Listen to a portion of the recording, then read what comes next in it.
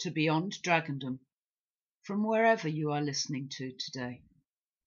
The weekly episode channel for fantasy adventure stories. My name is Leslie. I am the author, the creator, and the narrator of Tales from Dragondom and Beyond, and Aisha's adventures through quantum time and space. Aisha, Portal to Dragondom, is the first in the series. I hope you enjoy the episodes as much as I enjoy writing them. If you are listening to me on my YouTube or podcast platforms and would like to leave a like, or would like to know automatically when the next weekly episode is live, I understand you can do this by pressing the follow. Shall we join Aisha now and her friends in her adventures in Dragondom and beyond?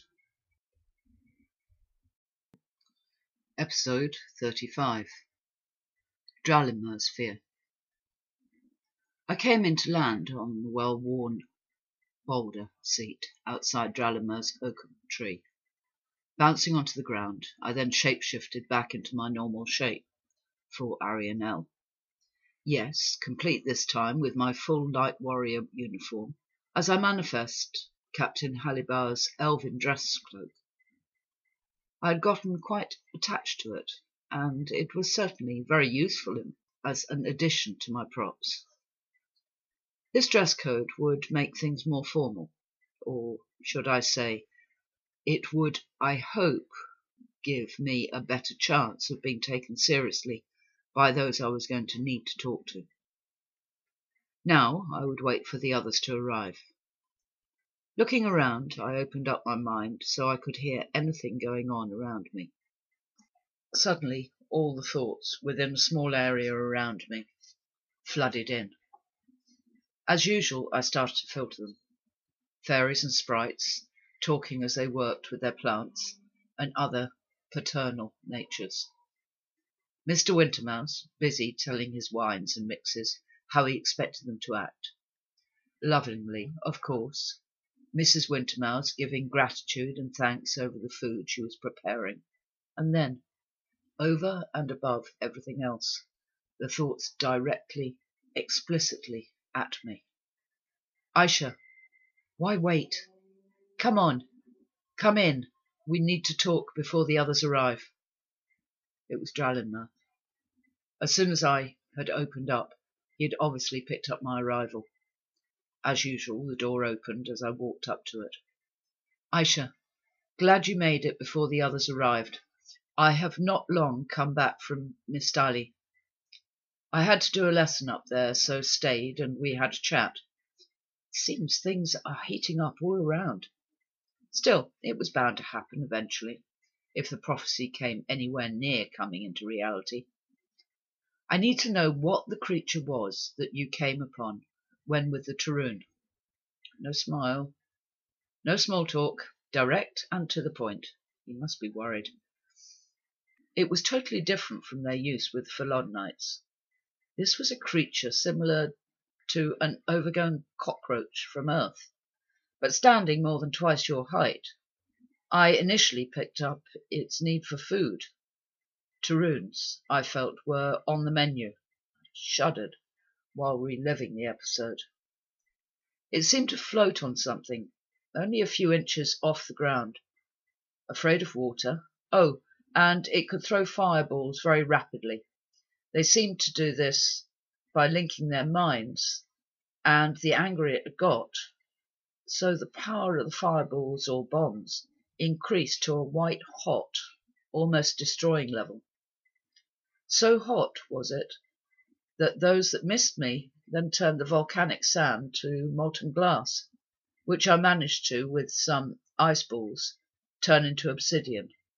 But scary. Dralimmer just sat there, his elbows resting on the massive open book on his messy desk, just looking into the distance. I was not part of. His middle fingers tapped the inside of his mouth while he listened. Now there was silence. He looked up at me. his crystal-clear blue eyes fixed hard on mine. I need more. I need to see and know more. He tailed off into his thoughts again, cloaking them totally. Rather than just sit, I wanted to do something. Maybe there was something in the old parchment that I hadn't read. There had to be something. I moved quietly over to the far side of the rickety old shelves and was about to ask them to help when his voice exploded in my mind. No! He was on his feet now, and I swirled around to see what had happened. Again he was looking straight at me. Aisha, you did well, but you must have missed something. Something that I wouldn't have missed. Please, will you let me meld my mind with yours? I need to see everything exactly as you saw it, not as you remember it. I knew I had to be willing for this to work fully. Also, it would be less painful for me if I did. Looking at the High Wizard's face, I knew I had no way of saying no. So I agreed, and within seconds the link was made, and my head spun as lights seemed to flash faster and faster. I literally was having my mind taken back to the quantumness that was still playing out somewhere in the ethereal realms. Now for me, the replay. In no time the link was broken, and I watched the back of Dralimir as he fled through the now open door and outside. I would have followed, but my mind was still spinning from the sudden release from him. The sun was bright when I managed to go outside, and I shielded my eyes for a few seconds with my hand before I was able to see properly. It had only been a few minutes since Dralimir had left, and he was nowhere in sight. It was, however, Milana and Belaldwin, now in elf form, that greeted my sight. They were not alone, and all were looking in the same direction, out towards the area where presumably Dralimir had gone. There was no time for questions, nor for small talk. With Belaldwin's help, Milana had managed to gather Mr. and Mrs. Wintermouse, many of the gnomes and the leading fairies and sprites from the tree town, and also some of the pixies, leprechauns, and even some of the animals who lived in harmony within the edge of the woodland here.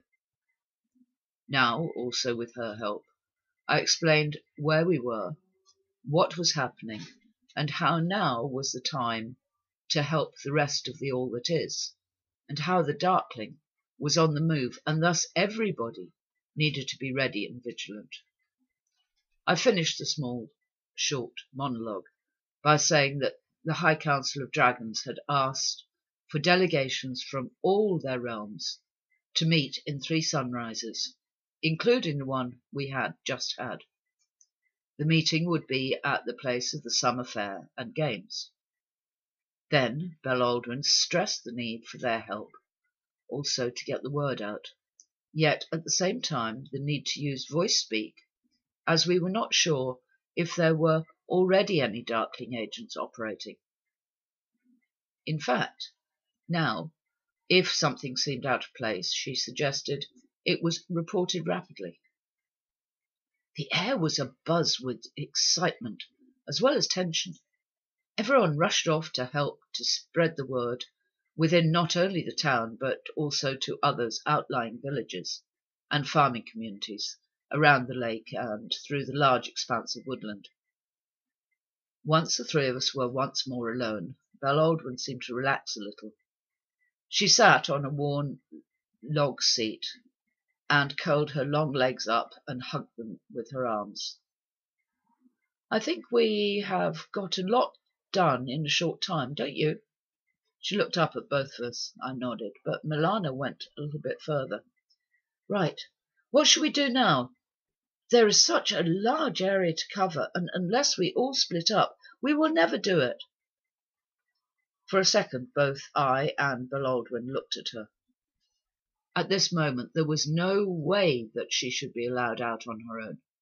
Her father, the king, would not forgive either of us if anything happened to his daughter. Well, let's think this out a little. I looked from one to the other to see if they were ready to listen to me, trying to take the lead as I knew I should. I suggest that we send Little One and the Emerald Dragon out to gather folks together, so it would save time. As to us, I suggest that we should make use of the stone circles close at hand to reach some of the other locations. I looked at Milana. If we stick together, you know everyone we need to meet. Bel Aldwin is used to working alone and can move faster in various ways. So this was what was accepted. Bel Aldwin was going to head off immediately out to the furthest reaches of Dragondom, while we would keep more local, so Milana could easily get home again before sunset. The unicorns, the dragon school, and outlying communities, which the dragons would prepare for our arrival. All these would be easily reached today. Then we would all meet up later at sunset at one specific stone circle in the high valley above Unicorn Bluff. Because we were using voice speak for all this, Milana rushed off to let the dragons know what was going to happen and what we needed them to do. While she was gone, it was the first time since this started I had a chance to speak alone with Bel Aldwin. Thanks for what you've done for me here and Master Wen Chu, and more. I know you have been there keeping an eye out for me, and have probably stopped me from making some very stupid mistakes. I looked down at her as she was still sitting. I was surprised. She was sitting now with her chin on her knees, arms still wrapped around her calves, pulling them into her chest. She was rocking back and forth gently. I opened my heart to feel her emotions. I had gotten the impression she was cold and very self-reliant. Now I felt a softness, a loneliness, which I had myself felt so many times in the many lives. I moved towards her and touched her arm gently. Bel Aldwin. She stiffened slightly. I felt a little embarrassed and went to move my hand. She suddenly stopped me. Her fingers were strong around my wrist. Unwinding her long legs, she stood up, still holding me.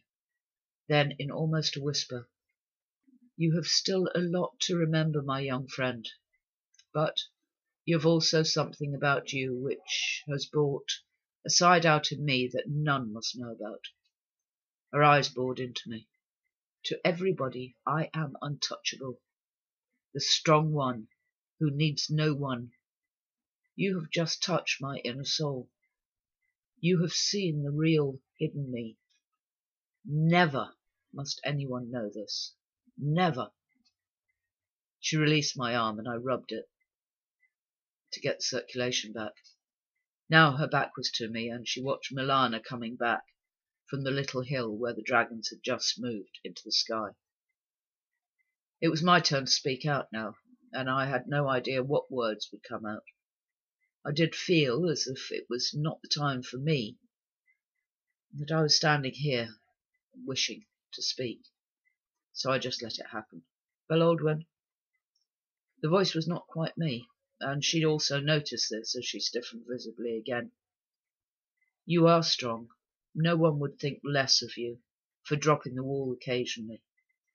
As one who everyone relies on and looks to for answers and questions, and for protection, we live very solitary lives. Now you also have someone here who understands that, having also lived in many times. Allow yourself occasional breaks from solitude. We are here now. She never turned around again. Just before Milana was in earshot, she simply said, "Yes, I know." And the moment was over.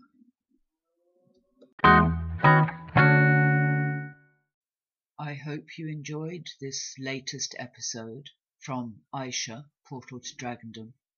Join me in future episodes as Aisha first learns who she really is and learns the skills that she will need, and be with her when she faces the Darkling, the evil that is sent to disrupt the world in which she lives.